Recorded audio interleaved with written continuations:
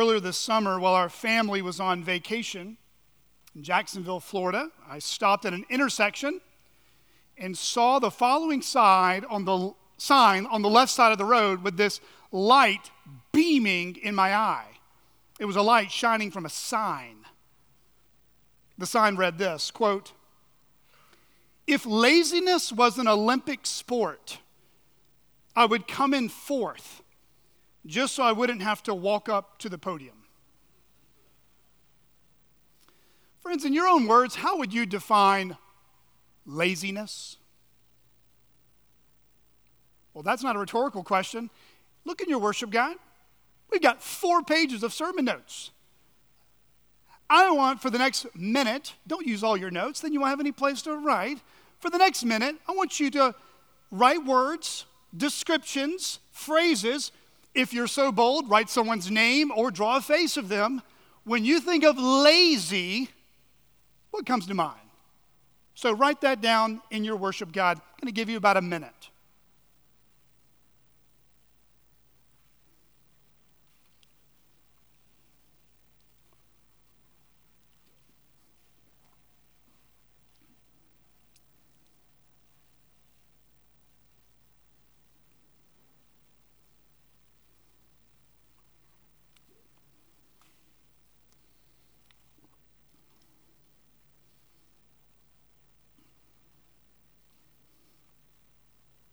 See some of you guarding your paper.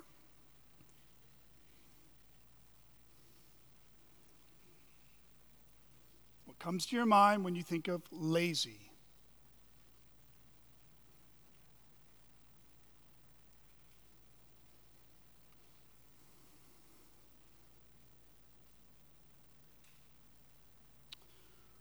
I hope you got a few things to look at. I actually asked this question recently to a group of men in our church. I'm going to share a sample of responses they gave to me, and I added some to expand upon those phrases and definitions. And I encourage you to write some of these down. Maybe add to your own list, write them down, and then we're going to examine them in light of what the scriptures say. So how would you define a lazy person? Lazy people tend to move very slowly. They move through life in slow motion. They are rarely in a hurry, and it's not because they're careful or cautious either. It's because they lack any sense of urgency. What would feel like checking off boxes to accomplish one day of tasks for diligent people is more like checking off a lifetime of bucket list for a lazy person. Nothing is ever all that important to be aggressive about or to be get going about. They might have dreams, ideas, or things they want to do, but being efficient with time to fulfill those goals is not on the forefront of their minds. The need for speed is totally foreign to them. Think of the person driving in front of you, going 25 miles per hour under the speed limit in the left lane. And it's obvious they don't know where they're going. That's the idea here. Except this is the way someone operates in life virtually all the time. Lazy people tend to procrastinate. Later is their first response to most tasks that are pushed their way. Why do today what you can do tomorrow? It's their personal mission statement in life. Lazy people tend to lack punctuality. And with that, they show a lack of respect for others who did come on time. Time is always on their side and on their dime. Their time is the only time that seems to matter. At least that's what their actions seem to show. And really, if you think about a lack of punctuality as a pattern of life, it's really just showing pride and selfishness, an inflated self-importance, that your time is the only one that matters. Friends, an unbroken pattern of punctuality could certainly be a sign of laziness. Lazy people tend to also be effortless. They have no drive, no motivation, no gumption, no enthusiasm about doing really anything in life. They are the essence of being a bump on a log. They are the people you find yourself frequently telling, don't just stand there, do something.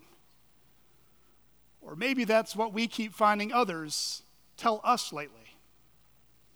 Lazy people tend to let things pile up all around them. They lack discipline and focus for doing anything worthwhile for any length of time. And they also have a lack of discernment between what I want to do versus what I need to do first. They get those priorities backwards. The only thing organized about their life is that they have a lot of unfinished business around them, and they don't seem to be showing any urgency to attend to that unfinished business. Lazy people are generally an excuse maker. They always say they're busy, but they rarely seem productive, effective, or fruitful in the areas of life that matter the most. When you ask them, hey, did you ever fill in the blank? It seems every time you ask them, they give another excuse, another lame reason, another cop-out for basically doing nothing. Lazy people are therefore not dependable people. They typically don't last very long in jobs where work reviews are mandated or when deadlines are a high priority. Lazy people also are typically chronic complainers about the work in front of them. They are the Monday work doom and gloom crowd. They tend not to be excited about the work God has given them, and they tend not to be submissive and humble to authority, especially authority that challenges their laziness. Mediocrity is their goal. Doing shoddy or sloppy work is what they're known for. Doing the bare minimum, just doing enough to scrape by, never going beyond the call of duty. They overpromise but underdeliver, and for the most part, they just don't care. Lazy people also tend to be commitment phobes. They start something but don't finish it. They buy the gym membership but never go. They sign up for the Bible study, but rarely come.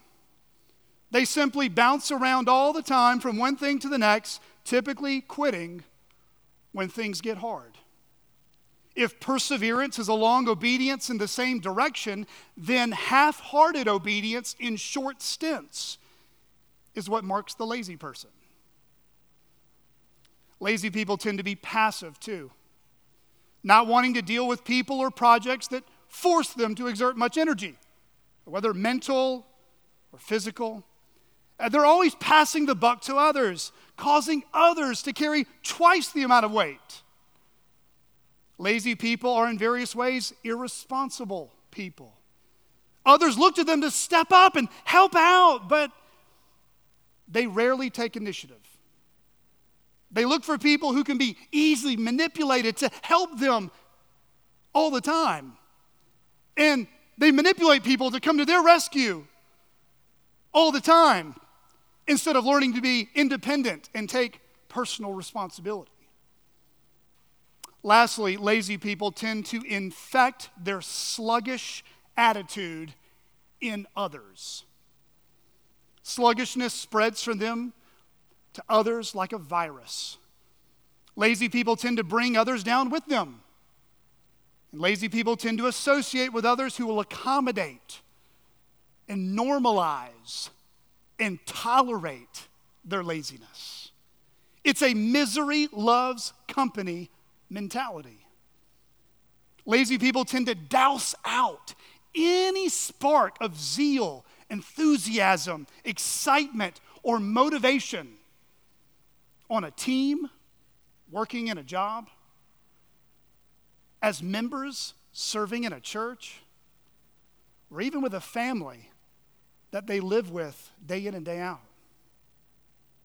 Instead of a commitment to excellence, lazy people have a commitment to indifference, apathy, and a commitment to just go through the motions.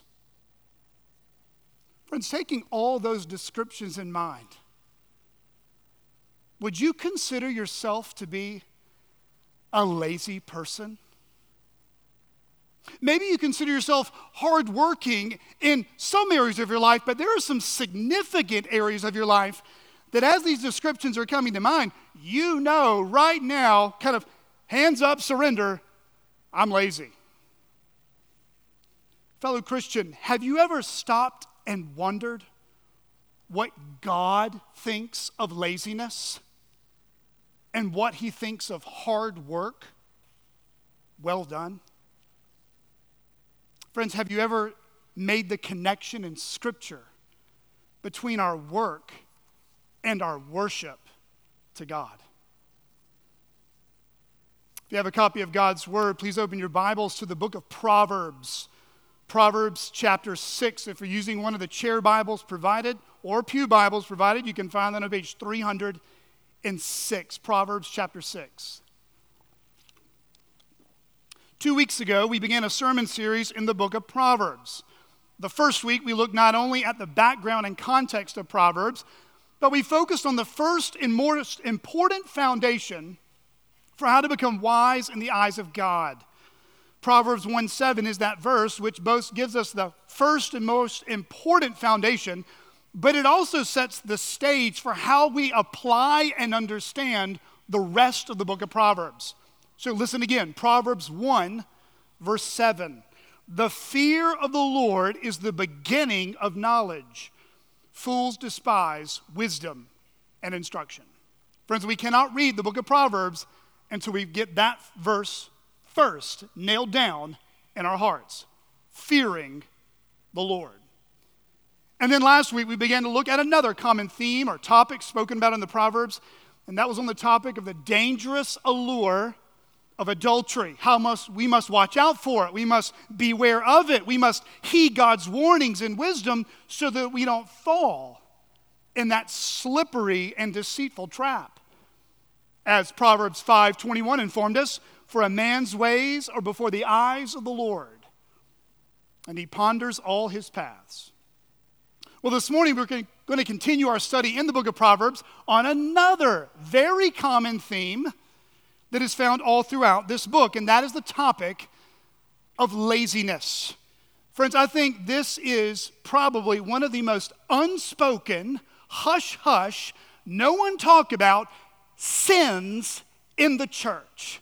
And so, friends, because we're a church that loves Jesus, because we're a church that wants to follow Jesus, we're going to teach everything the inspired, sacred writings of the Word of God teach us about all of life, including laziness. And friends, it's not just laziness we're staring at. If we fear the Lord this morning, we must understand God's calling on our lives to commend the gospel, to show off what Jesus means to us through our work ethics in the world He has made. In light of that topic, I'm going to offer two main ideas that we're going to tease out, draw out, and expand upon throughout the whole sermon. I'll repeat them a few times. Big idea number one. Lazy people make rest their God and work their enemy. Lazy people make rest their God and work their enemy. Big idea number two.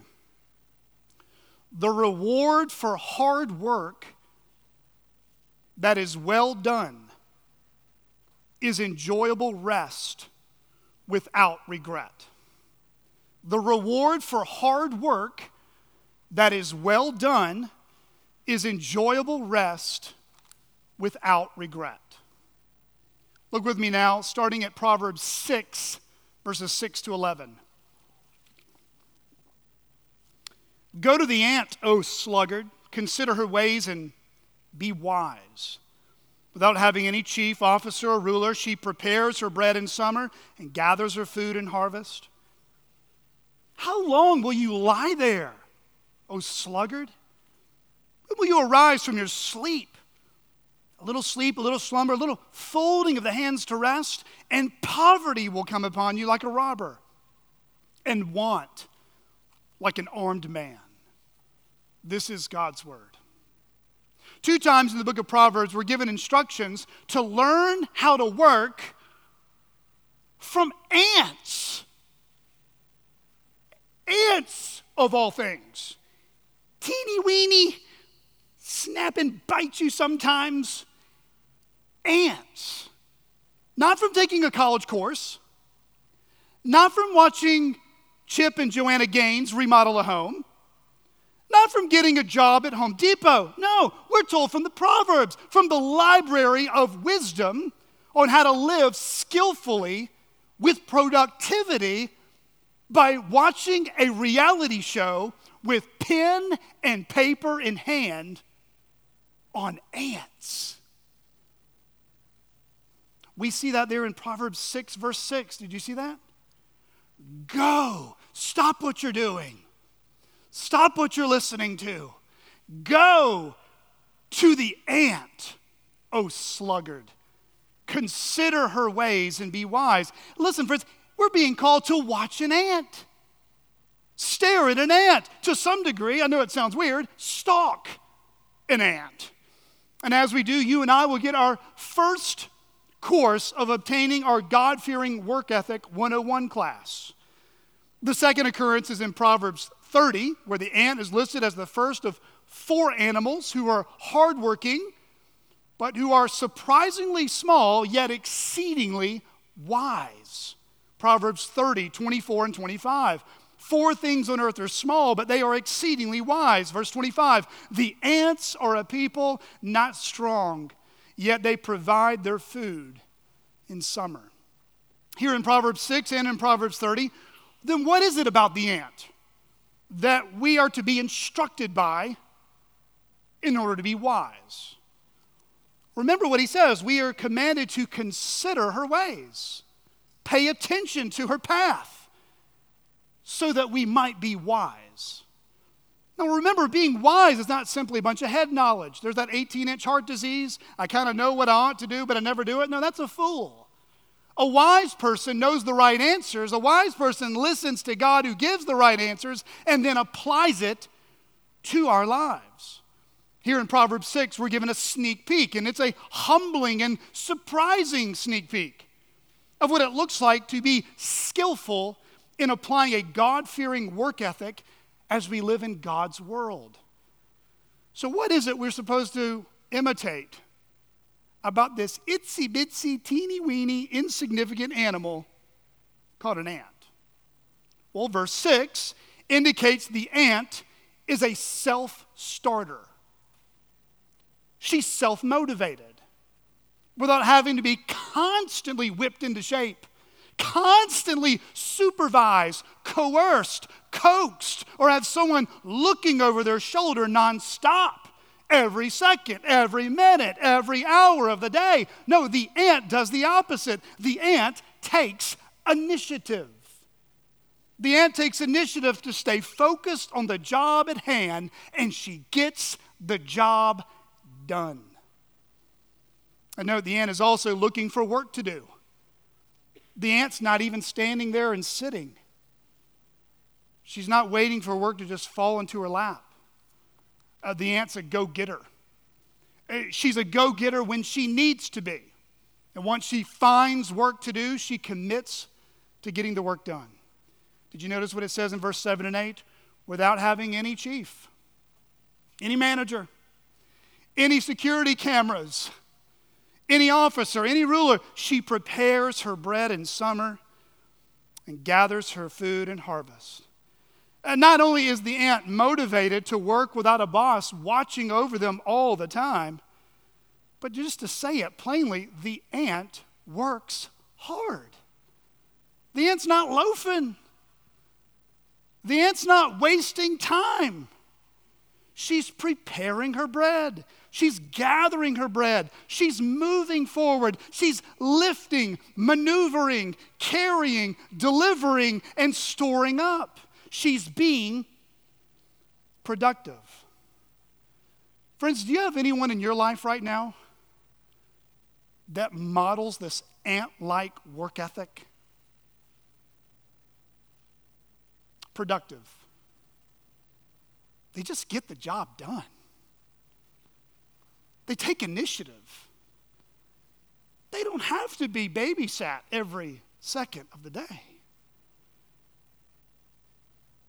They're mobile. They're constantly on the lookout on how to use their time well. Every day, God gives them.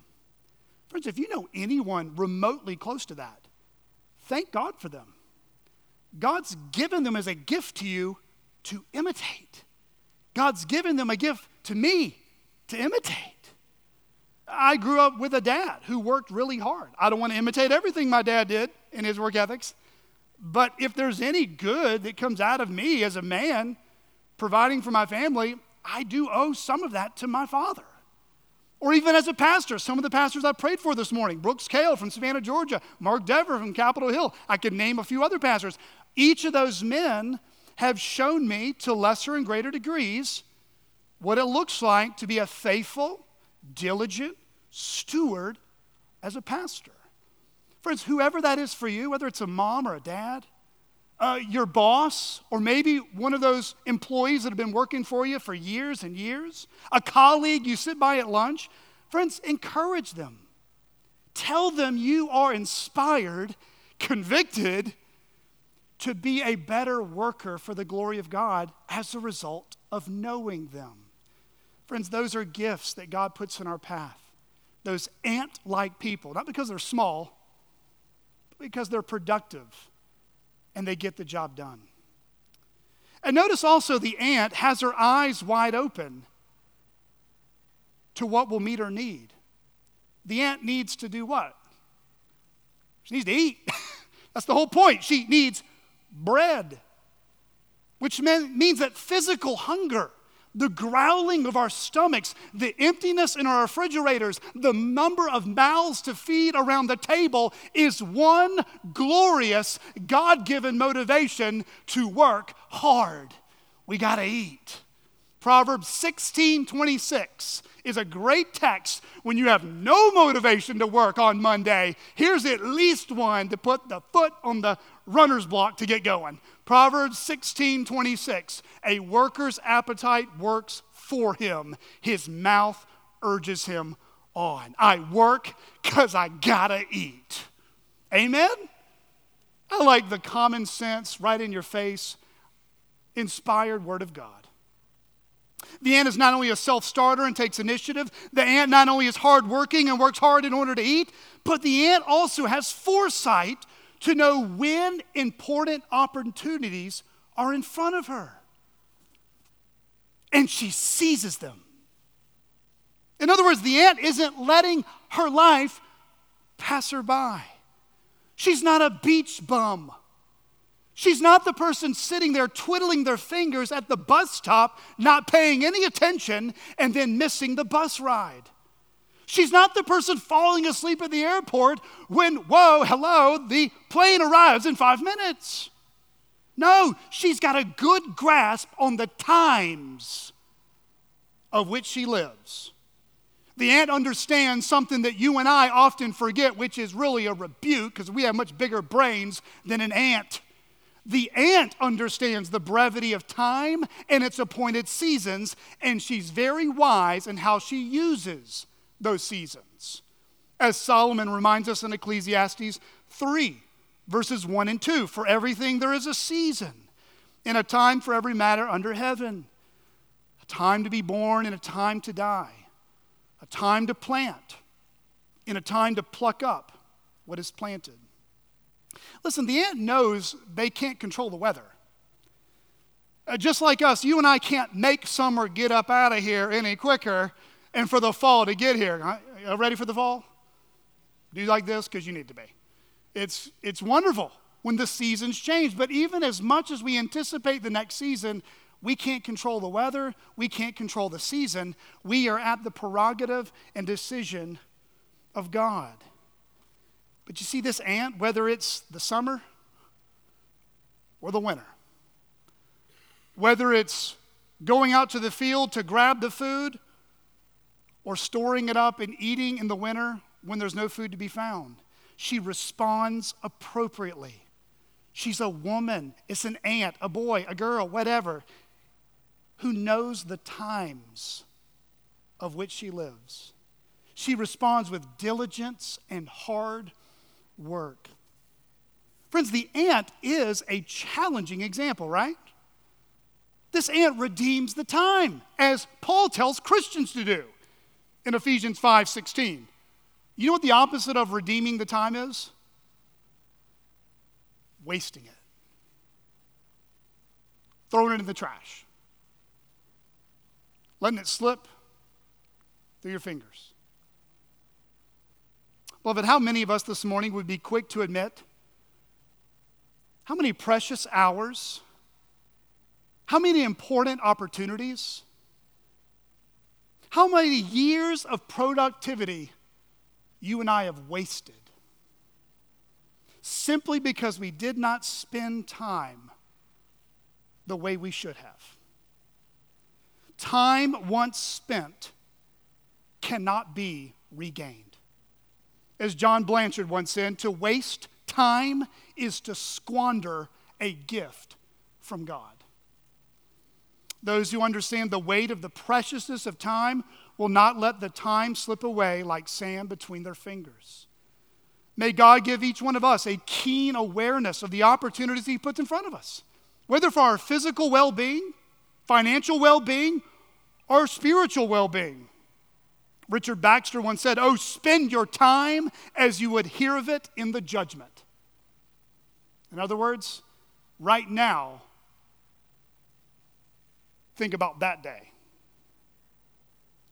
Because that day, the day we give an account of our life before King Jesus, will inform how we should be living today.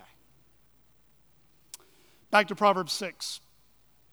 The ant has foresight. She considers both her present and her future all at once. She's neither living in the future, nor is she fixated on the here and now. And friends, we're called to do the same. To all my high school students, as well as college students, or maybe someday you will be in those situations, this is an especially important word of wisdom for you. You need to study hard and stay focused on the next class, the next assignment, or the next project. Because if you don't, you won't pass, and you'll have to retake the whole grade, and it's going to mess up your GPA, and it just causes a lot of problems. Yet at the same time, students, you must also begin to think about the future, well beyond the next class. We're going after high school, perhaps even after college.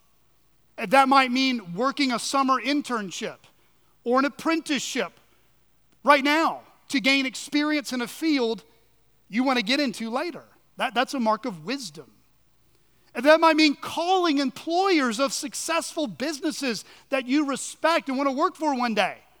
Set up a phone call, set up a lunch, begin considering your future by doing the legwork now. This principle is also true for those of us who work hourly jobs. Perhaps your wages ebb and flow from month to month. Some weeks you're working 40 to 55 hours. Others you're working 20, 25. In those heavier work weeks, be thoughtful how to save and set aside that extra income. Because when the leaner weeks come, and they're going to come, you're going to need that extra income. When that boss says there are opportunities to work overtime, that short-term sacrifice could be God's way of providing for leaner times later. But here in Proverbs 6, we're not just given a positive reason to imitate the ant. The ant also serves as a mic drop rebuke, a gut punch correction to all of us that the Bible may describe in one degree or another as a sluggard. He says in verse 6, "Go to the ant, O sluggard." And then again in verse 9, How long will you lie there, O sluggard? When will you arise from your sleep, a little slumber, a little folding of the hands to rest, and poverty will come upon you like a robber, and want like an armed man. Now, what is a sluggard? We don't usually use those words unless we've picked it up in the Bible, or maybe we sit around and read dictionaries all day. I don't know. But the word doesn't really sound all that flattering. I mean, imagine coming into work on Monday, and your boss says, hey, I got you some more business cards made. I put them in a box on your desk, and you're getting so excited. It's your first business card ever. You pop open the box, and right next to your name, it says, a professional sluggard. Well, friends, that's not exactly a job promotion. The word means indolent, someone wanting to avoid activity or exertion. It's a constant loafer, an attitude that is lackadaisical, or a term that we might be more familiar with, sluggish. But this sluggishness isn't how we feel like on a rainy day or a cloudy day and we just want to eat soup and put on a blanket, lay on the couch. I'm not talking about that. This isn't feeling tired after a long day working outside in the heat and you need to take a nap. This isn't speaking about someone who has legitimate physical sickness that makes them feel lethargic. This isn't speaking about the lack of energy that does come with aging and getting older. No, a sluggard is someone whose bed is their altar. A sluggard is someone whose bedroom or the living room recliner is their sanctuary. A sluggard is someone who is made lying around, sleeping excessively, being addicted to TV or video games, or scrolling on their phones, being a couch potato as a lifestyle. In other words, lazy people make rest their God and work their enemy. A British author and pastor of the 20th century by the name of Alan Redpath used to talk to young people about the vital importance of what he called blanket victory. He was referring not to some strategy for overall success, but to the necessity of getting out of bed at a reasonable time in the morning to pursue the business of the day. If a young person could not get victory over his blankets, it was unlikely he would be self-controlled in many other areas of his life. Friends, that's the main issue going on here.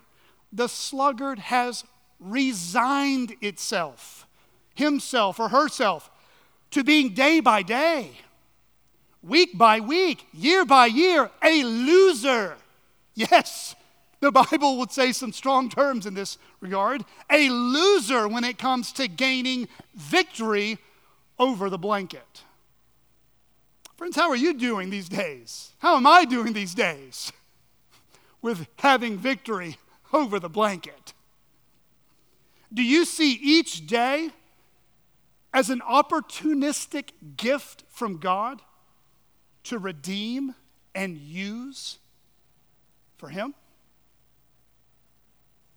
Or do you resign to hitting the snooze button again and again and again as a way of life? Here in Proverbs 6 and other Proverbs, we'll see this stark contrast between the hand of the diligent, which characterizes those who fear God, and the hand that is slack or slothful in their work. So if you would, hold your place in Proverbs 6. We're going to be flipping around a little bit. Just want you to see some of this amplified. Turn to Proverbs 10. Proverbs 10. Look with me at Proverbs 10, verses 4 and 5. Proverbs 10, verse 4. A slack hand causes poverty, but the hand of the diligent makes rich. He who gathers in summer is a prudent son, but he who sleeps in harvest is a son who brings shame. Proverbs 18:9 similarly says, whoever is slack in his work is a brother to him who destroys. The key word there is slack, and it can be translated in the original Hebrew as slothful. It can mean to be false, guile, idle, deceit, treachery, slack, slothful. We've all used this term before too, right? Or you've had it said about you. That student is slacking off. Teachers, have you had to say that already in the first week? That new student over there, slacking off. That new employee is slacking off on the job. But interestingly, the word for slackness is used to describe the result of being deceitful. Pretense. It's the idea of someone who does their job half-heartedly. They cut corners. They portray themselves as having worked hard and finished the job, but they really didn't. The one with the slack hand does not care about the quality of his or her work, but just the perception of a job well done. Kids, when your parents tell you to clean the room, do you clean it just like your mom and dad tells you to clean it? Cora says yes. I'll ask mom at the door later. Let me just have a little Pastor Blake confession time. When I was yay tall, it talked really high. And my mom and dad told me to clean the room. You know what I was tempted to do? I would say, no problem. And I would somehow find most of my stuff under the bed and make sure the blanket was not tucked under the mattress, but covering down to the floor. Now, guys, let me just go ahead and give you a little secret. Don't do that. They're going to find out. They're going to look under the bed. It's the pretense of a well-cleaned room, but that's not a clean room. That's being deceitful. That's what the idea here is, a slack hand. In the cleaning industry, when I worked in business as a manager and VP over a commercial cleaning business, it was nothing for me to every night come across some guile and deceit amongst my employees. The air fresheners would be sprayed. The paper towels would be replenished. The toilet paper, the mopping of the floor, it would smell like a job well done. But I knew all the secrets. I knew where to look. So let me just go ahead and tell you, if you want to know if a bathroom in a public place is legitimately clean, look on the top of the stall petitions. Now, if you've got a white glove, you can do this. If you're not, I would not do it. But if you cake up about 1.5 inches worth of dust, that bathroom did not get clean like it should have been. And then if you look behind the toilet, now you're getting an image. Behind the toilet, you moms and dads, you know what I'm talking about. You're going to look behind. Lift that trash can up. Lift that lid up. So I'm taking pictures, and let's just say Pastor Blake was learning how to pastor way before he became a pastor. A lot of showing pictures, cleaning myself, and having some work ethic conversations with people who worked under me. The proverb here expands, though, on this slack hand, and he shows the dismal consequences of a half-done job. He says it leads to poverty. It leads to those who sleep when they shouldn't sleep. Friends, if people have to go behind you and I to do the job, then we're not worth employing. If people have to do the job for us because we didn't do it right the first time, because we're cutting corners, friends, we're going to end up spending more money on supplies and resources because we didn't do it right the first time. Friends, the slack hand misses opportunities. The slack hand cuts corners. Friends, if we rest too much, it will soon be too late. Proverbs 20, verse 4, the sluggard does not plow in the autumn. He will seek at harvest and have nothing. Look at Proverbs 10:26. 10:26, like vinegar to the teeth and smoke to the eyes, so is the sluggard to those who send him. If you're an employer in your job or you're a homeowner looking for someone to work on your house or in your house, it is wise to look for recommendations. It is wise to get referrals. Because if you find out that company or that person has a history of laziness, cutting corners, doing shoddy work, you and I are going to be the ones who pay for it in the long run. And the key idea of this proverb is that it's going to be painful. It's going to hurt the wallet. It's going to hurt the eyes. It's going to be unattractive. They're going to become repulsive to us. Look over at Proverbs 12. Proverbs 12. Proverbs 12:24. The hand of the diligent will rule, while the slothful will be put to forced labor. Proverbs 12:27. Whoever is slothful will not roast his game, but the diligent man will get precious wealth. The slothful here refuses to be responsible. The diligent instead reap reward. The slothful start something but don't finish it. They have their game, but they won't cook it. They won't roast it. They let their game spoil. The diligent instead look to finish what they set out to accomplish. The slothful are known as quitters. The diligent are known as finishers. The slothful start strong but finish poorly. The diligent start resolved and finish strong. The diligent, generally speaking, will be rewarded. They'll gain the promotion. They'll get the award. They'll be given a quote-unquote bigger platform, while the slothful will be put to forced labor.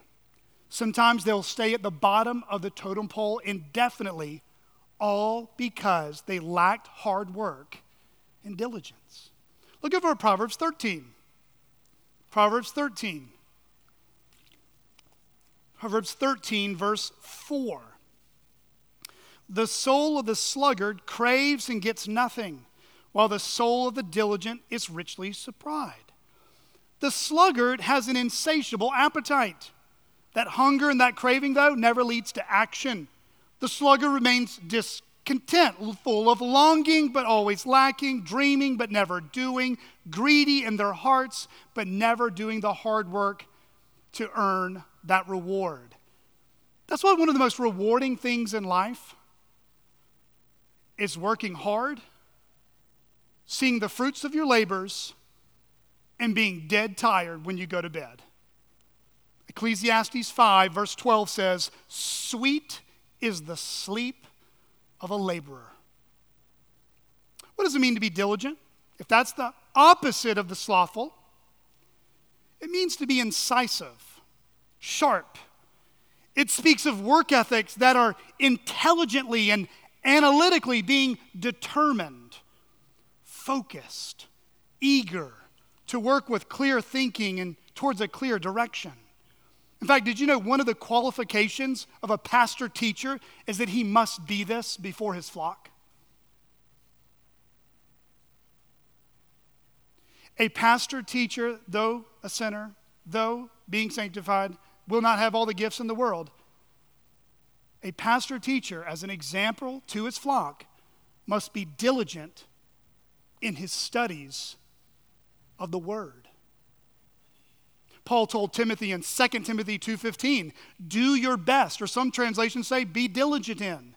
Do your best to present yourself to God as one approved, a worker who has no need to be ashamed, rightly handling the word of truth. The word rightly handling, literally in the Greek, means cutting it straight. Paul would have had his tent-making profession that he used from time to time in mind, cutting those edges, crafting those tents. That was an imagery to tell Timothy, son, when you handle the word, you can't be sloppy. When you're shepherding Christ's sheep, you can't be careless. This is not a floor you're mopping. This is not a tent you're making. These are souls. One of the greatest indictments on a church is that they hire a lazy pastor and they're okay with it. Ministers who are going to be worth your time to listen to pour over hours and hours and hours of study and prayer, rightly handling, cutting it straight so that the flock is fed, the pastor is fed, and the church is built up and mature. Friends, pray for me not to grow weary or tired in being diligent, being determined to be a workman who has no need to be ashamed, rightly cutting or handling the truth. Pray that would be true for me and the elders. Pray that would be true for anyone in this church. Turn over to Proverbs 14. Proverbs 14. Proverbs 14:23, in all toil there is profit, but mere talk tends only to poverty. Really just simple here, talk is cheap, hard work pays off. The difference between a dream versus a plan is the difference between thoughts and actions. Dreams stay in our heads, but they are merely just talked about. Plans get put to practice, and diligent effort is put forward. Proverbs 15, turn over to Proverbs 15, verse 19. 15:19, the way of the sluggard is like a hedge of thorns, but the path of the upright is a level highway. The direction in life decisions for the sluggard is painful and dangerous. You don't want to go near them. You don't want to hire them. You don't want to be around them. You don't want to be friends with them. It's going to lead towards a path that is painful, like a hedge of thorns. And the contrast is that the upright, those who fear God, those who trust not in their own wisdom, but lean on the Lord's wisdom. And the Lord will lead them down straight paths, level highways. Friends, the Proverbs are gut-punching honest about an unspoken thing we often call a personality trait. I want you to listen carefully to the following Proverbs in rapid fire as we draw this to repentance and hope. Proverbs 19:15, slothfulness cast into a deep sleep, and an idle person will suffer hunger. Proverbs 19:24, the sluggard buries his hand in the dish and will not even bring it back to his mouth. He is so pathetically useless. He doesn't even have energy to enjoy some of life's best gifts. Proverbs 21:25 and 26, the desire of the sluggard kills him, for his hands refuse to labor. All day long he craves and craves, but the righteous gives and does not hold back. In other words, the sluggard hates to work, loves to beg, is greedy and not generous. Proverbs 22:13, this is always a comical one. The sluggard says, there is a lion outside. I shall be killed in the streets. Kids, if you pull that, last time I checked, we don't have any running lions down Rogers, okay? The sluggard is excuse-ridden. He's an excuse factory. Every chore, every job, every task he's given, he ping-pongs back with an irrational fear. And then we see even a more distressing picture of the sluggard in Proverbs 24. Proverbs 24:30 to 34, I passed by the field of a sluggard, by the vineyard of a man lacking sense. And behold, it was all overgrown with thorns. The ground was covered with nettles, and its stone wall was broken down. Then I saw and considered it. I looked and received instruction, a little sleep, a little slumber, a little folding of the hands to rest, and poverty will come upon you like a robber, and want like an armed man. The sluggard has let everything go. His field, his yard, his fence, his property, everything. It looks like an abandoned house ransacked with animals, and yet there's someone living there. The sluggard. And sadly, there are some churches today that they keep their facilities looking the same. The outside of a church building isn't the most important thing about a church. The people, the doctrine, and the community is. But the architecture, the orderliness, the care and maintenance of a church, they are telling the community something about its members and its ministry. Members of CCBC, thank you. Thank you for your hard work these last 3 years.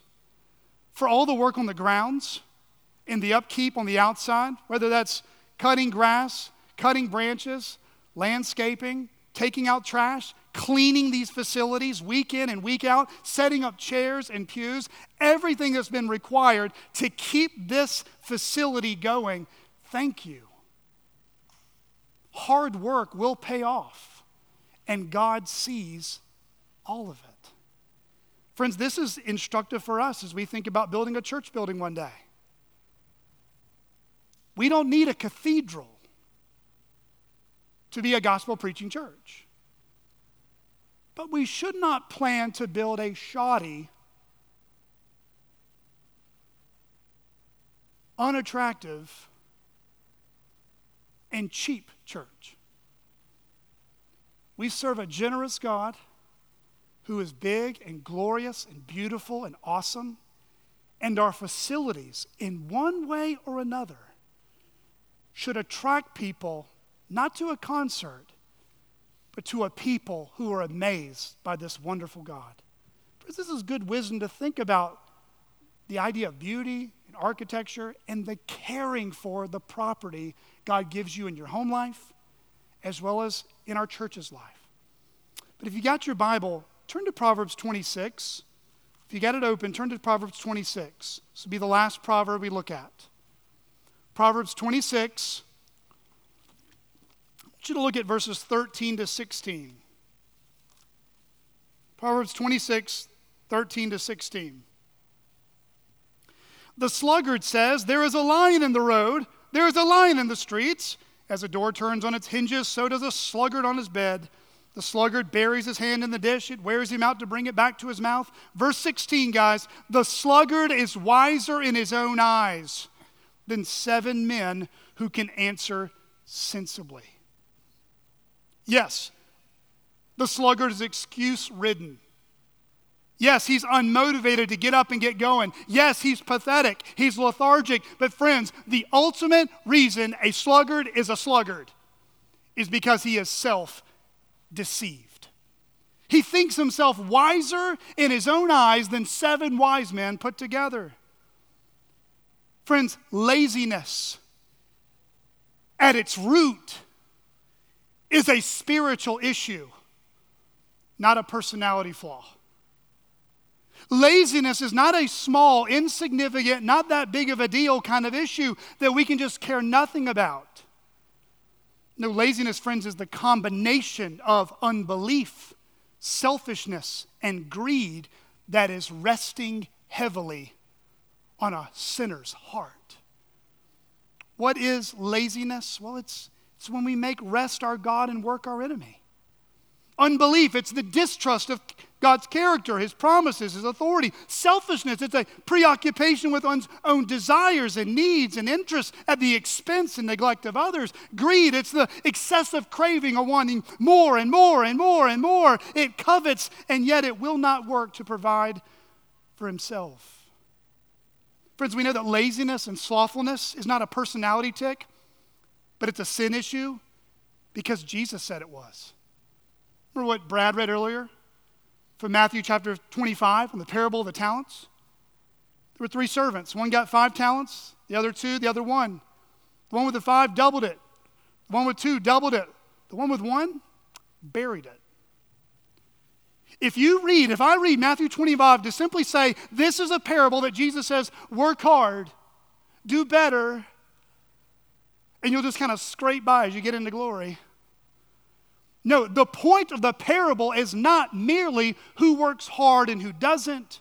The point of the parable is to show who knows Jesus and who does not. Those who know Jesus as a good and wonderful and trustworthy master, and how good He's been to us to steward whatever lot, whatever talents, whatever life, whatever relationships He has given to us. Friends, whatever we've been given, 5 talents, 2 talents, or 1 talent, we have to answer this question. Do you view King Jesus as a good master who can be trusted? Or do you view Him as a harsh master that doesn't care about you? What we think about Jesus will determine what kind of stewardship we have. Friends, why should we, as followers of Christ, steward well what the Master has given to us? Well, friends, because Jesus gives meaning and purpose, a transcendent purpose, to our work. Jesus Himself came to this earth to do work Himself. His work secured our eternal rest. Jesus came to fulfill the work His Father gave Him to do. Jesus did not come to do everyone's wishes. Jesus did not come to answer everyone's request. He came most significantly, most importantly, to do what his Father told him to do. And friends, he came to do the Father's will, and he finished that work. The fulfillment of God's law, he accomplished. The fulfillment of God's prophecies, he accomplished. The payment for sin that would appease the wrath of God towards sinners like us, to give us access to this good God. Friends, in John 19:30, what did Jesus say? Tetelestai, it is finished. What was finished? The work of redemption Jesus came to accomplish. Jesus' work on the cross, his resurrection from the dead, for sinners like us, friends, secures our rest and gives meaning to our work. To my non-Christian friend, there's only one person's work in this life that can make you right with God, and that is the work of Jesus Christ and him alone. No amount of hard work, wise planning, successful careers, or climbing a corporate ladder can accomplish the greatest work the universe has ever seen, because that work exclusively belongs to King Jesus. What did we sing earlier, Matt? All my boast is in Jesus. All my hope is his love. I will glory forever in what the cross has done. Friends, if we lack joy in our work, in our service, we have to have a more sustaining fuel in the tank. Our joy in the Lord, our motivation to work hard, doesn't come from us. It comes outside of us by beholding the works of God done all around us and in us. You see, friends, Matthew 25, the slothful servant, Jesus rebuked as a wicked, lazy sluggard because he did not trust in the goodness of the master. He didn't know him. Friends, that's because laziness at its root is a heart issue. It's a sin that sleeps heavily on our hearts. And Jesus is the only one who can wake us up from our stupor and slumber. Friends, our work ethics, whether we are paid or not, if we're going to follow King Jesus, we have to understand what makes anything we do in this life matter. It's a really good question. I hope you're taking notes. Let me offer 6 reasons. 6 reasons why our work ethics matter. Number 1, our work ethics will reveal what we believe about God and his creation. Our work ethics will reveal what we believe about God and his creation. Friends, simply put, God made work. It's not the devil's labors. Sometimes it might feel that way, but God's the one who ordained it. He created the world in chapter 1 of Genesis 1. He created it. Guess what he did in chapter 1? He created man and woman in his image, in his likeness. They are to be fruitful and multiply and have what? Dominion over the earth. Genesis chapter 2. No sin and evil in the world. He put Adam in the garden to work it and keep it. Those words are not just raking soil, but in Hebrew they talked about serving and protecting the tabernacle, just like the Levitical priests did. In other words, Adam's work was also an expression of worship to his Maker. And that was in a pre-fall state. Then in Genesis 3, sin enters the world, right? It enters the world and it distorts why we're here. But listen, sin did not diminish the dignity of work. It just frustrated it and made it difficult. Friends, our work on earth is not a necessary evil. That's worldly. Our work is a part of our creation mandate. Our work doesn't need to be removed from our life. It needs to be redeemed and transformed in our life. Martin Luther once said, "The Christian shoemaker does his duty not by putting little crosses on the shoes, but by making good shoes, because God is interested in good craftsmanship." Number two, our work ethics will tell us what we believe about taking personal responsibility for ourselves and others who depend on us. Paul told Timothy in 1 Timothy 5:8, "But if anyone does not provide for his relatives, and especially for members of his household, he has denied the faith and is worse than an unbeliever." Or think of the virtuous woman in Proverbs 31. Notice what it says in Proverbs 31:27. "She looks well to the ways of her household and does not eat the bread of idleness." A good biblical work ethic aims to become less dependent on the generosity of others and to take care of one's own needs. Number three, our work ethics will tell us what we believe about servanthood and loving our neighbor. Our work ethics will tell us what we believe about servanthood and loving our neighbor. Isn't this what Jesus' whole ministry embodied? He said, "If the greatest among you, you must be your servant." A good biblical work ethic aims to work in part to bless others, to meet the needs of others, to share generously from the labors God has given you, to bless those in need. And the Bible is replete with that command. Number four, our work ethics tell us what we believe about our stewardship from God. Our stewardship from God. Remember, stewardship is simply acknowledging God owns everything, and we are managers of whatever God entrusts to us. Friends, let me say something that I think is said so often in Christian circles, but I just want to punch this, I think, burdensome pinata that gets thrown around as Christian, but it's not carefully defined. Have you ever heard someone say, "I just need better work-life balance"? Maybe you've said it. Maybe you've heard it in a board meeting, read it in a book. Well, as a Christian, you want to evaluate stuff like that with the Bible. Friends, when we read Matthew 25, we read throughout all of the New Testament, what God requires of stewards is not a perfectly balanced life. What God requires of stewards is faithfulness.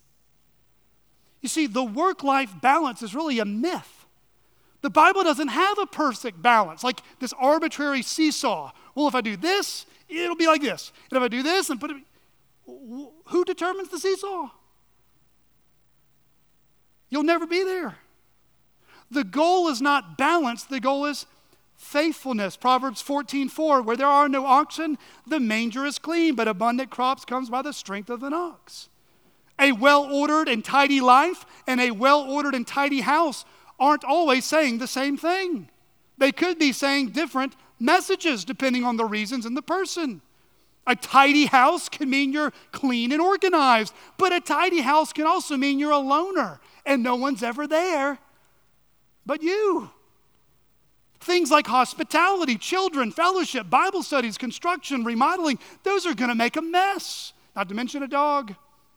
But that mess can actually be worth it if serving others and facilitating ministry and productivity is going on. Derek Kidner comments on that proverb and says, "Orderliness can reach the point of sterility."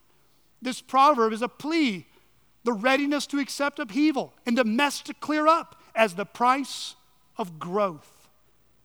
Friends, it is required of stewards, 1 Corinthians 4:2, that they be found faithful, not balanced. Pray for wisdom of what that looks like for your life. Reason number 5, our work ethics will tell us what we believe about the Great Commission and Christ Church. Romans 12:11 is a key text I want you to think about this week. Romans 12:11 says this, "Do not be slothful in zeal, but be fervent in spirit, serving the Lord."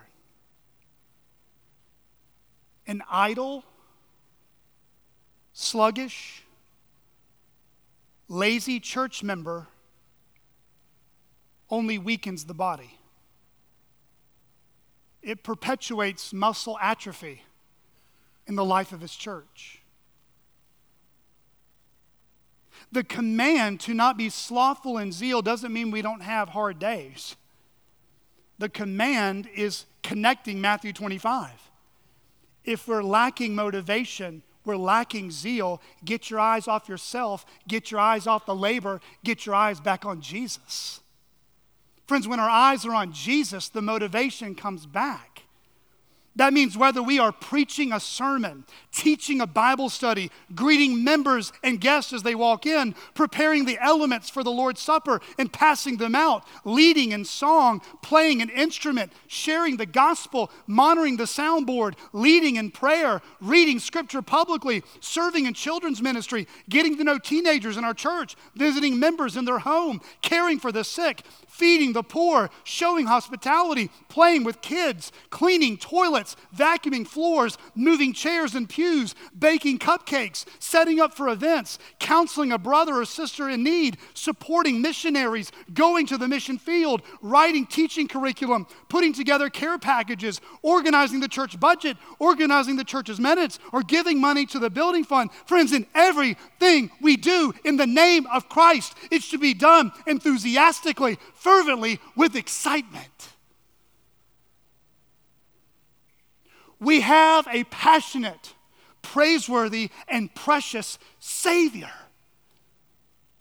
One of the most attractive witnesses of a church is a people who hasn't gotten over their salvation. And it shows. I remember when I got engaged to Julie.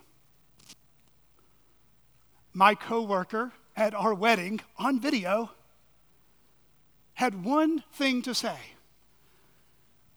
Blake, I've never seen anybody in my life with a smile like you cleaning a toilet. It was when I met Julie that even cleaning a toilet was fun to do because she was on my mind. I'm getting married. I'll clean that toilet. Well, friends, I love my wife and she loves me, but Jesus loves me a whole lot more. And Jesus loves you a whole lot more. Whatever we do, we should do it enthusiastically. We should do it energetically. We should do it with joy and zeal because we serve a master who's worthy. Number 6, our work ethics will tell us what we believe about our salvation in Christ and His response, or our response to His grace. Friends, there are so many different ways that we can be lazy and not know it.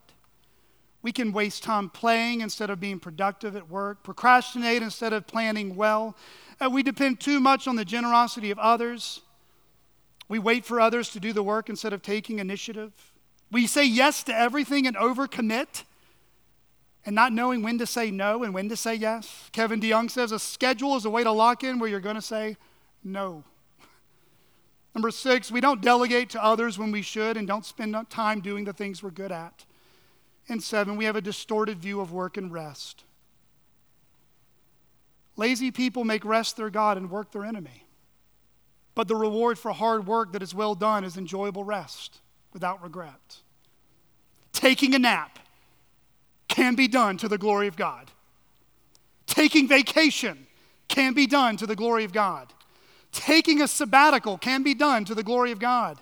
Enjoying recreation or a hobby can be done to the glory of God. Retiring from normal employment can be done to the glory of God. Can I get an amen? Retired folks? Roy, come on, say something. There we go. That's your part of the sermon. You say, Brother Blake, I'm struggling with laziness. What do I do? Re-listen to the sermon.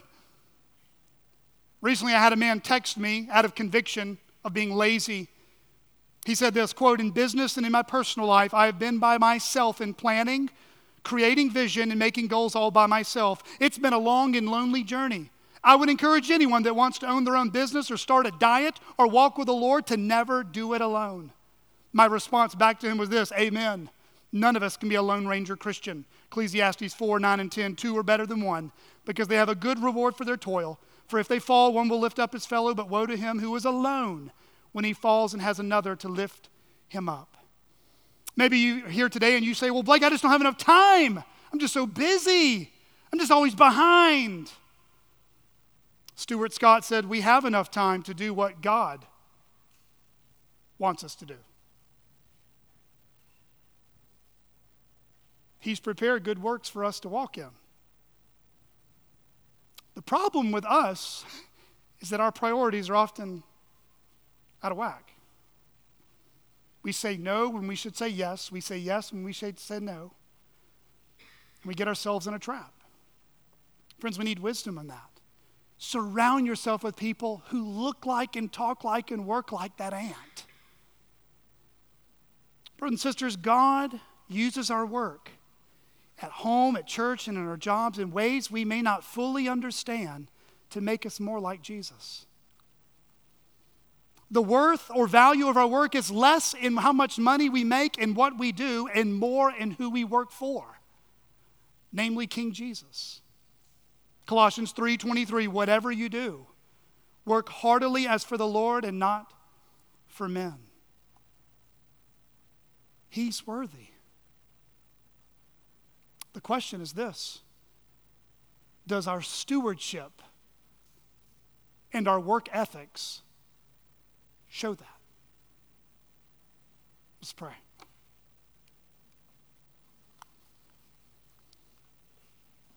Father in heaven, we come before you now and we ask that you would search our hearts for any slothful, sluggardly-like attitudes in our hearts or in our work ethics, and show us the better way.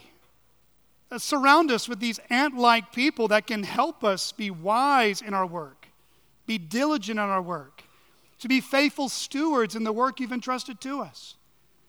And Father, we pray you would continue to work in us as a church body, that we would help one another serve you enthusiastically with the strength you supply. We ask all this in Jesus' name. Amen.